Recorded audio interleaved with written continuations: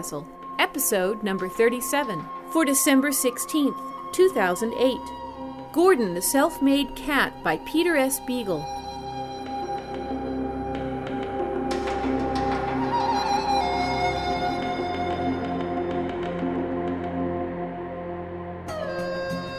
Welcome to PodCastle. I'm Ann Leckie. Everyone knows the Egyptians revered cats. They even had a cat goddess, Bast.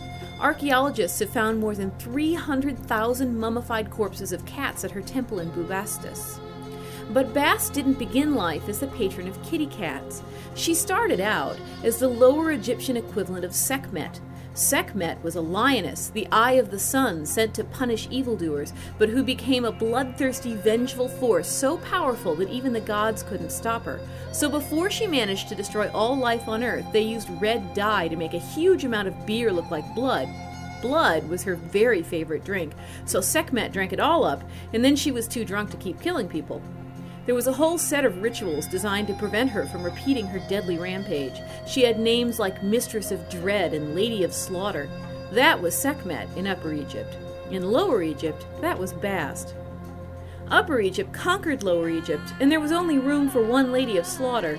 Bast, lioness, eye of the sun, bringer of death and disease, the devourer, was downgraded to cats. But maybe that wasn't so bad. Even people who don't geek out over mythology have likely heard of the Egyptian goddess of cats. She's one of the more famous of the complicated and variable Egyptian pantheon. These days, Sekhmet just isn't as well known. Today's story is Gordon, the Self-Made Cat by Peter S. Beagle. Peter Beagle requires little or no introduction to PodCastle's audience. He has a novel coming out in 2009 called Sweet Lightning, and you can find him on the web at www.peterbeagle.com. Gordon the Self-Made Cat is read by Barry Deutsch of Alassa Blog. He's a cartoonist who lives in Portland, Oregon, and the author of the award-nominated comic book Hereville. You can find links to a lot of his work at amptunes.com.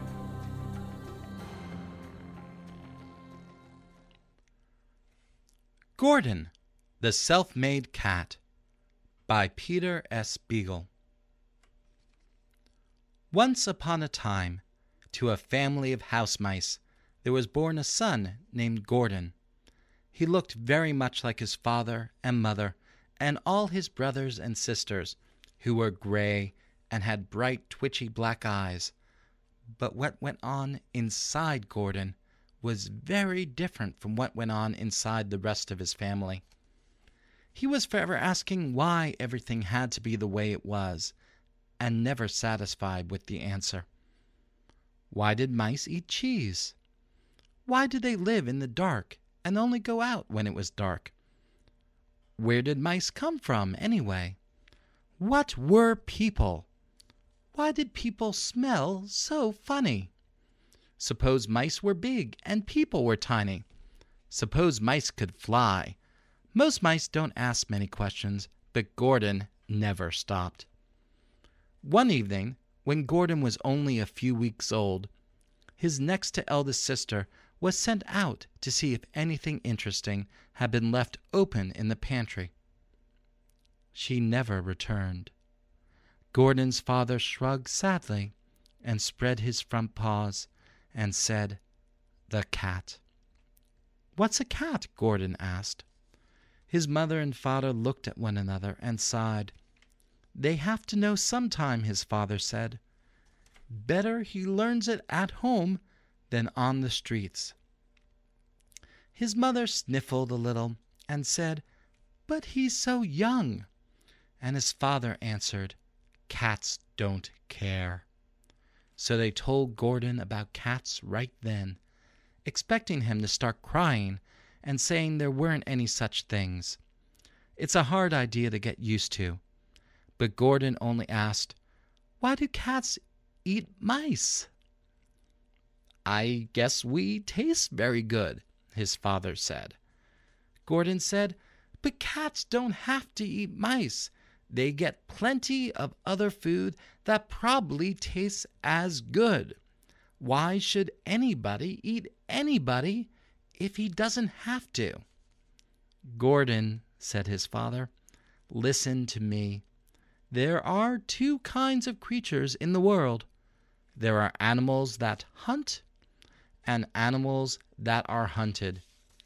We mice just happen to be the kind of animal that gets hunted, and it really doesn't matter if the cat is hungry or not. It's the way life is.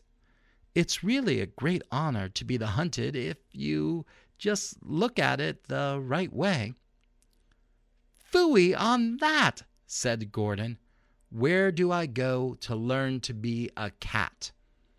They thought he was joking, but as soon as Gordon was old enough to go places by himself, he packed a clean shirt and some peanut butter and started off for cat school. "I love you very much," he said to his parents before he left, "but this business of being hunted for the rest of my life just because I happen to be born a mouse is not for me." And off he went, all by himself. All cats go to school, you know, whether you ever see them going or not. Dogs don't, but cats always have, and always will. There are a great many cat schools, so Gordon found one easily enough, and he walked bravely up the front steps and knocked at the door. He said that he wanted to speak to the principal. He almost expected to be eaten right there, but the cats, students and teachers alike, were so astonished that they let him pass through, and one of the teachers took him to the principal's office. Gordon could feel the cats looking at him and hear the sounds their noses made as they smelled how good he was. But he held on tight to the suitcase with his shirt and the peanut butter, and he never looked back. The principal was a fat old tiger cat who chewed on his tail all the time he was talking to Gordon. "You must be out of your mind," he said when Gordon told him he wanted to be a cat. "I'd smack you up this minute, but it's bad luck to eat crazies. Get out of here the day mice go to cat school." "Why not?" said Gordon. "Is it in writing? Where does it say that I can't go to school here if I want?" "Well, of course there's nothing in the rules of cat schools that says mice can't enroll. Nobody ever thought of putting it in." The principal folded his paws and said, "Gordon, look at it this way." "You look at it my way," said Gordon. "I want to be a cat, and I bet I'd make a better one than the dopey-looking animals I've seen in this school. Most of them look as if they wouldn't even make good mice. So, let's make a deal. You let me come to school here and study for 1 term, and if at the end of that time I'm not doing better than any cat in the school, if even one cat has better grades than I have, then you can eat me, and that'll be the end of it. Is that fair?" No cat can resist a challenge like that, but before agreeing, the principal insisted on one small change.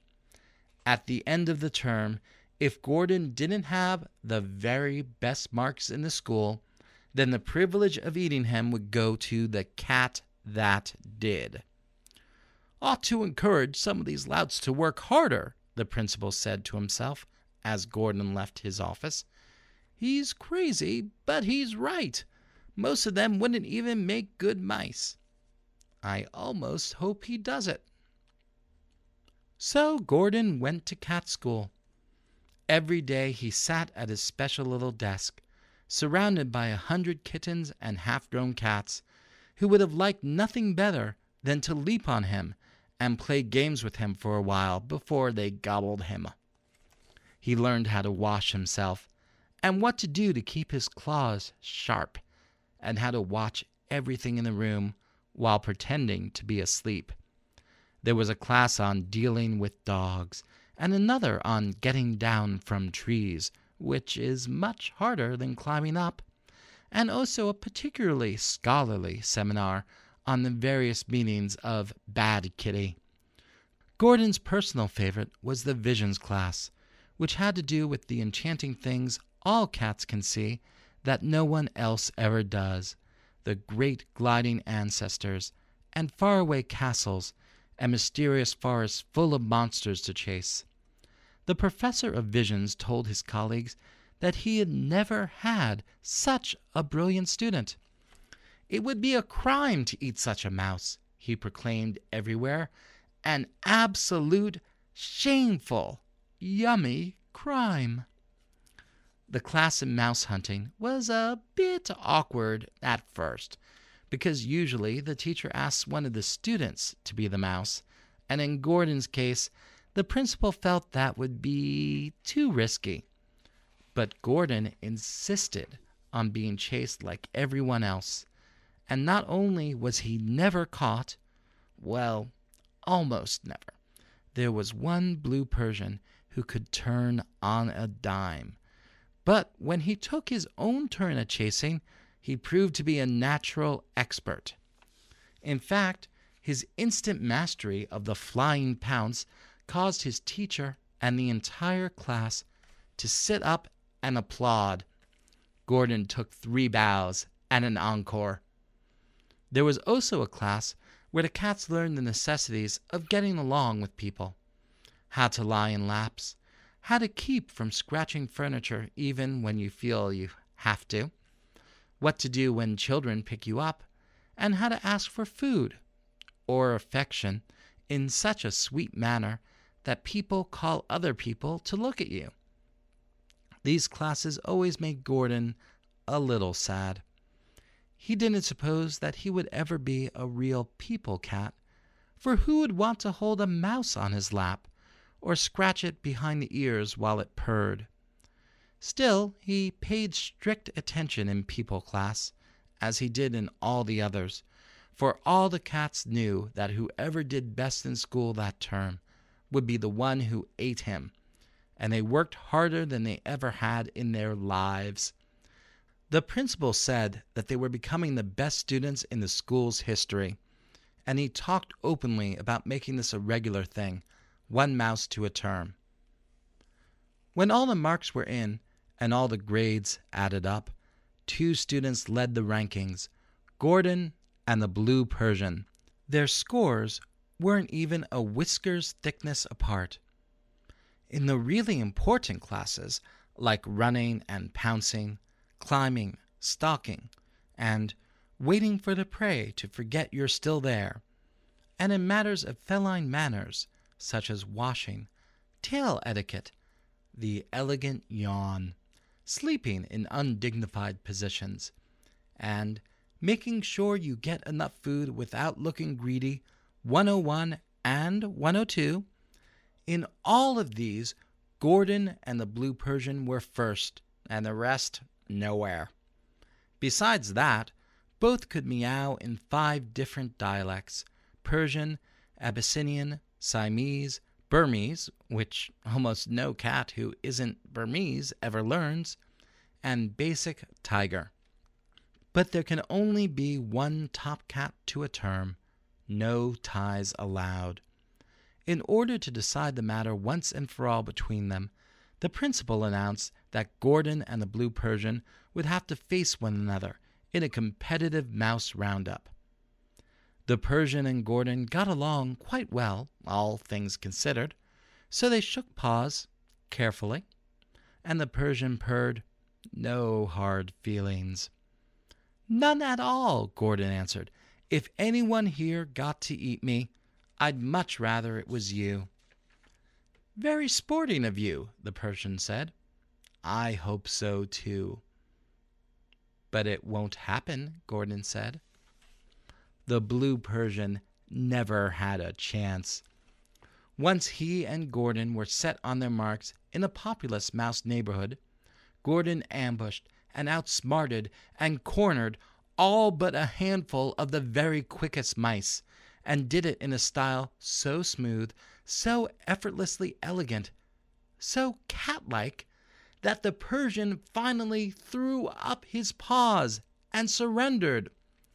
In front of the entire faculty and student body of the cat school, he announced, "I yield to Gordon. He's a better cat than I am, and I'm not ashamed to admit it. If all mice were like him, we cats would be vegetarians." Persians are very dramatic.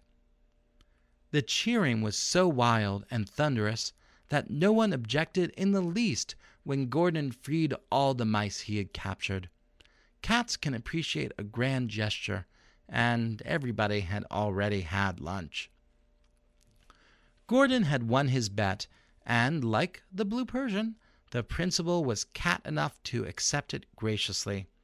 He scheduled a celebration which the whole school attended, and at the end of the party he announced that Gordon was now to be considered as much a cat as any student in the school, if not more so.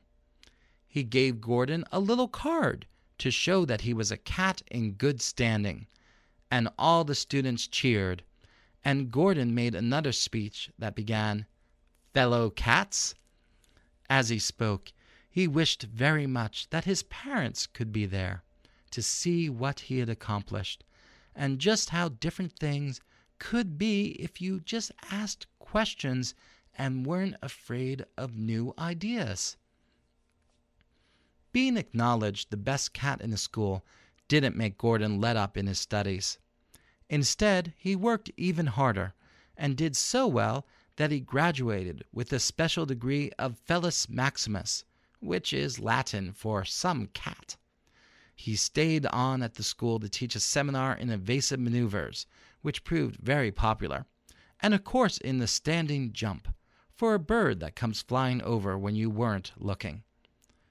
The story of his new life spread everywhere among all mice, and grew very quickly into a myth more terrifying than any cat could have been. They whispered of Gordon the Terrible, Gordon the Self-Made Cat, and, simply, the Unspeakable, and told midnight tales of a gigantic mouse who lashed his tail and sprang at them with his razor claws out and his savage yellow eyes blazing. A mouse without pity who hunted them out in their deepest hiding places, walking without a sound. They believed unquestioningly that he ate mice like ginger snaps, and laughingly handed over to his cat friends those that he was too full to devour. There was even a dreadful legend that Gordon had eaten his own family, and that he frequently took kittens from the schools on field trips in order to teach them personally the secret mouse ways that no mere cat could ever have known. These stories made Gordon deeply unhappy when he heard them, because he believed with absolute conviction that what he had achieved was for the good of all mice everywhere. Whether he trapped a lone mouse, or cornered a dozen trembling in an attic or behind a refrigerator, he would say the same thing to them. "Look at me. Look at me. I am a mouse like you, nothing more, nothing less. And yet I walk with cats every day, and I am not eaten. I am respected. I am admired. I am even powerful among cats, and every one of you could be like me. Do not believe that we mice are born only to be hunted, humiliated, tormented, and finally gobbled up. It is not true. Instead of huddling in the shadows, in constant lifelong terror, pitiful little balls of fur, we too can be sleek, fierce hunters, fearing nothing and no one. Run now and spread the word. You must spread the word." Saying that, he would step back and let the mice scatter, hoping each time that they would finally understand what he was trying to show them. But it simply never happened. The mice always scurried away, convinced that they had escaped only by great good fortune, and myths and legends of the terrible self-made cat were all that spread among them, growing ever more horrifying, ever more chilling. It didn't matter that not one mouse had ever actually seen Gordon doing any of the frightful things he was supposed to have done. That's the way it is with legends. Now, it happened that Gordon was walking down the street one day, on his way to a faculty meeting, padding along like a leopard, twitching his tail like a lion, and making the eager little noises in his throat that a tiger makes when he smells food. Quite suddenly, an enormous shadow fell across his path, so big that he looked up to see if he were going through a tunnel. What he saw was a dog. What he actually saw was a leg, for this dog was huge, too big for even a full-grown cat to have understood his real size without looking twice. The dog rumbled, "Oh, goody, I love mice. Lots of phosphorus in mice. Yummy." Gordon crouched, tail lashing, and lifted the fur along his spine. "Watch it, dog," he said warningly. "Don't mess with me, I'm telling you." "Oh, how cute," the dog said. "He's playing he's a cat. I'm a cat too. Meow." "I am a cat." Gordon arched his back until it ached, hissing and spitting and growling in his throat, all more or less at the same time. "I am. You want to see my card? Look, right here." "A crazy," the dog said wonderingly. "They say it's bad luck to eat a crazy. Good thing I'm not superstitious." Having given the proper first warning, exactly as he'd been taught, Gordon moved quickly to the second, the lightning-swift slash of the right paw across the nose. Gordon had to leap straight up to reach the dog's big wet nose, but even with that handicap, he executed the second warning in superb style. Instead of yelping and retreating in a properly humbled state, however, the dog only sneezed. This, Gordon thought, is the difference between theory and practice. But there was a reason that Gordon's seminar in evasive maneuvers was always so well attended.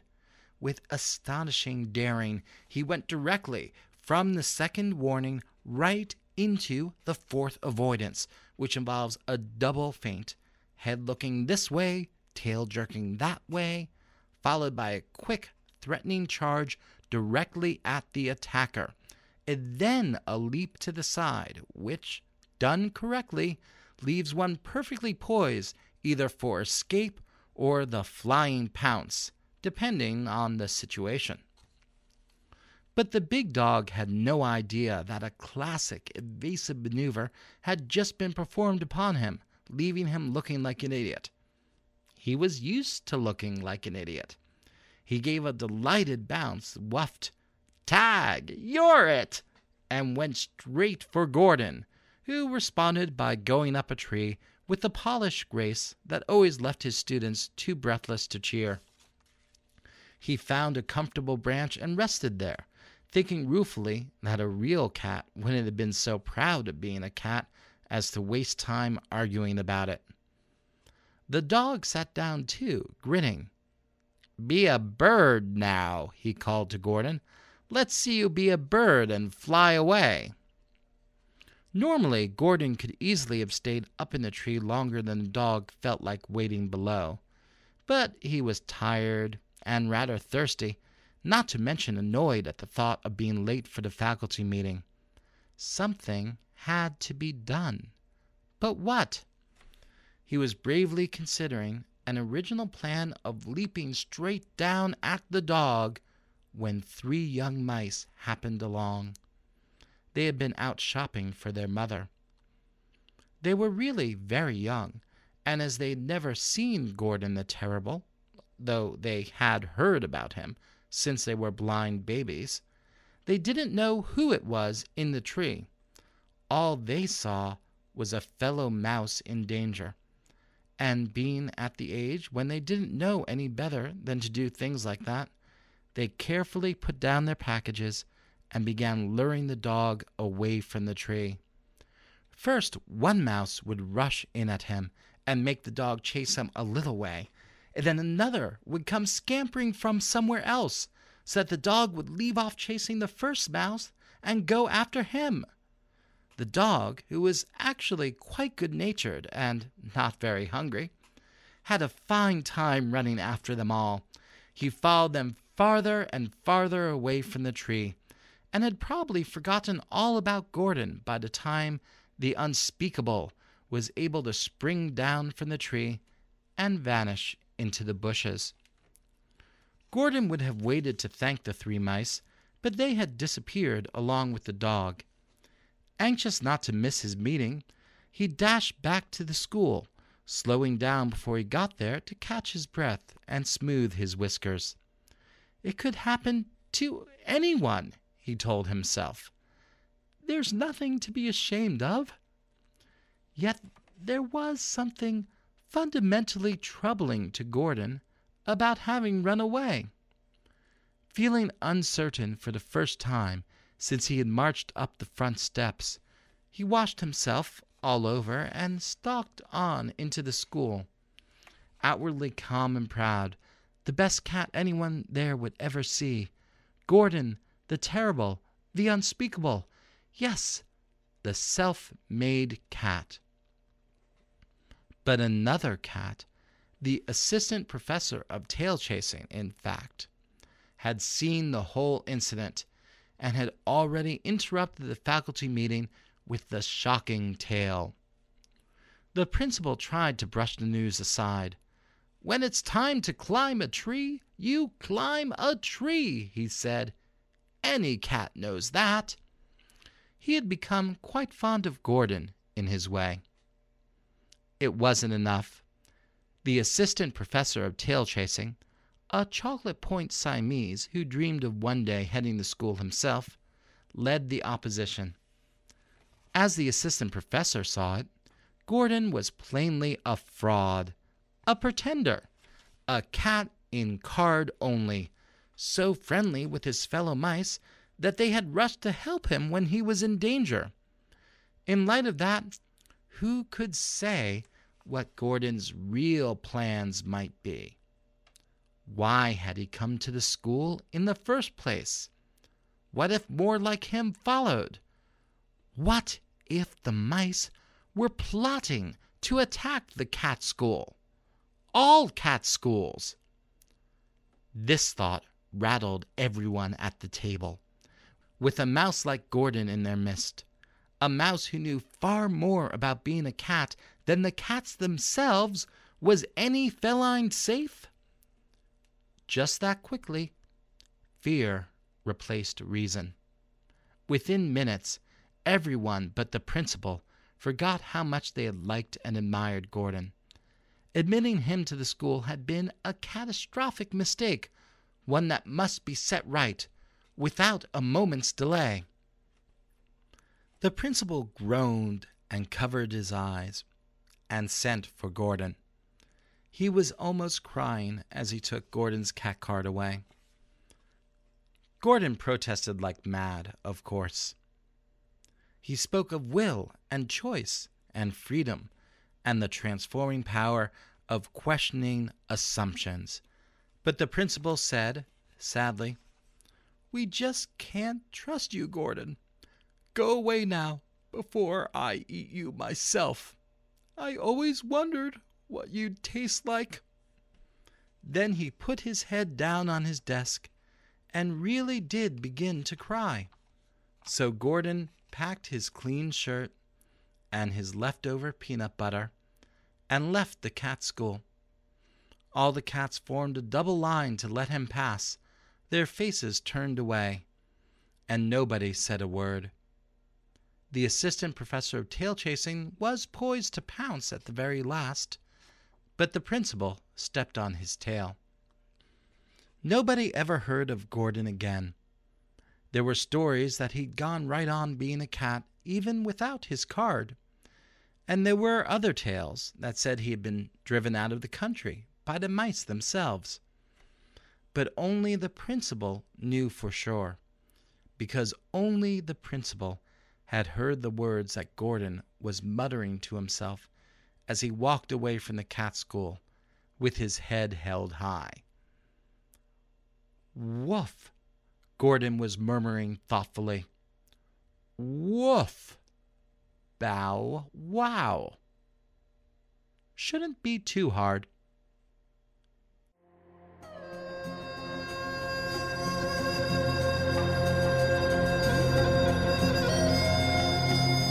Episode number 34, Nancy Kress's Clad in Gossamer, a cruel twist on the Emperor's New Clothes, got some initial puzzlement.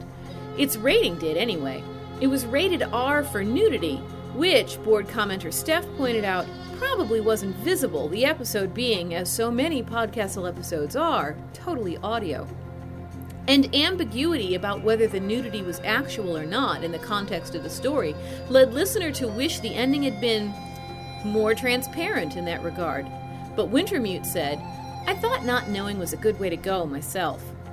On the board, A. James gave the story an A+, while Talia commented, "I love this type of tale and thought this was well done. The ending was particularly brilliant with all that uncertainty, that not knowing, eating away at the protagonist. The way it was written made it so easy to get inside his head. I knew exactly what he must have been feeling at the end.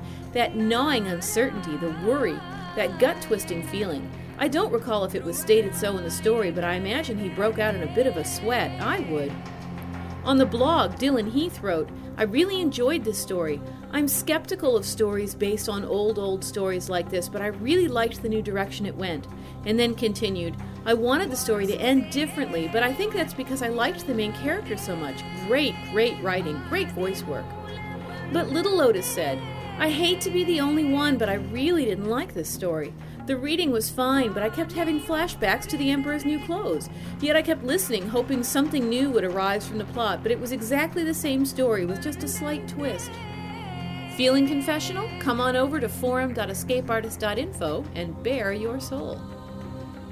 PodCastle is a production of Escape Artists Incorporated and is distributed on a Creative Commons Attribution Non-Commercial No Derivatives license. Share it, but don't change it or sell it. Our theme music is by Shiva in Exile. You can find them at magnatune.com. You can discuss this episode of PodCastle or nearly anything else on our forums. Just visit forum.escapeartist.info. And if you like science fiction or horror, be sure to visit our sister podcasts, Escape Pod and Pseudopod. And if you enjoyed this episode, tell a friend, or post to your blog about it, or consider donating via the PayPal link on our site. James Joyce said, "People could put up with being bitten by a wolf, but what properly riled them was a bite from a sheep.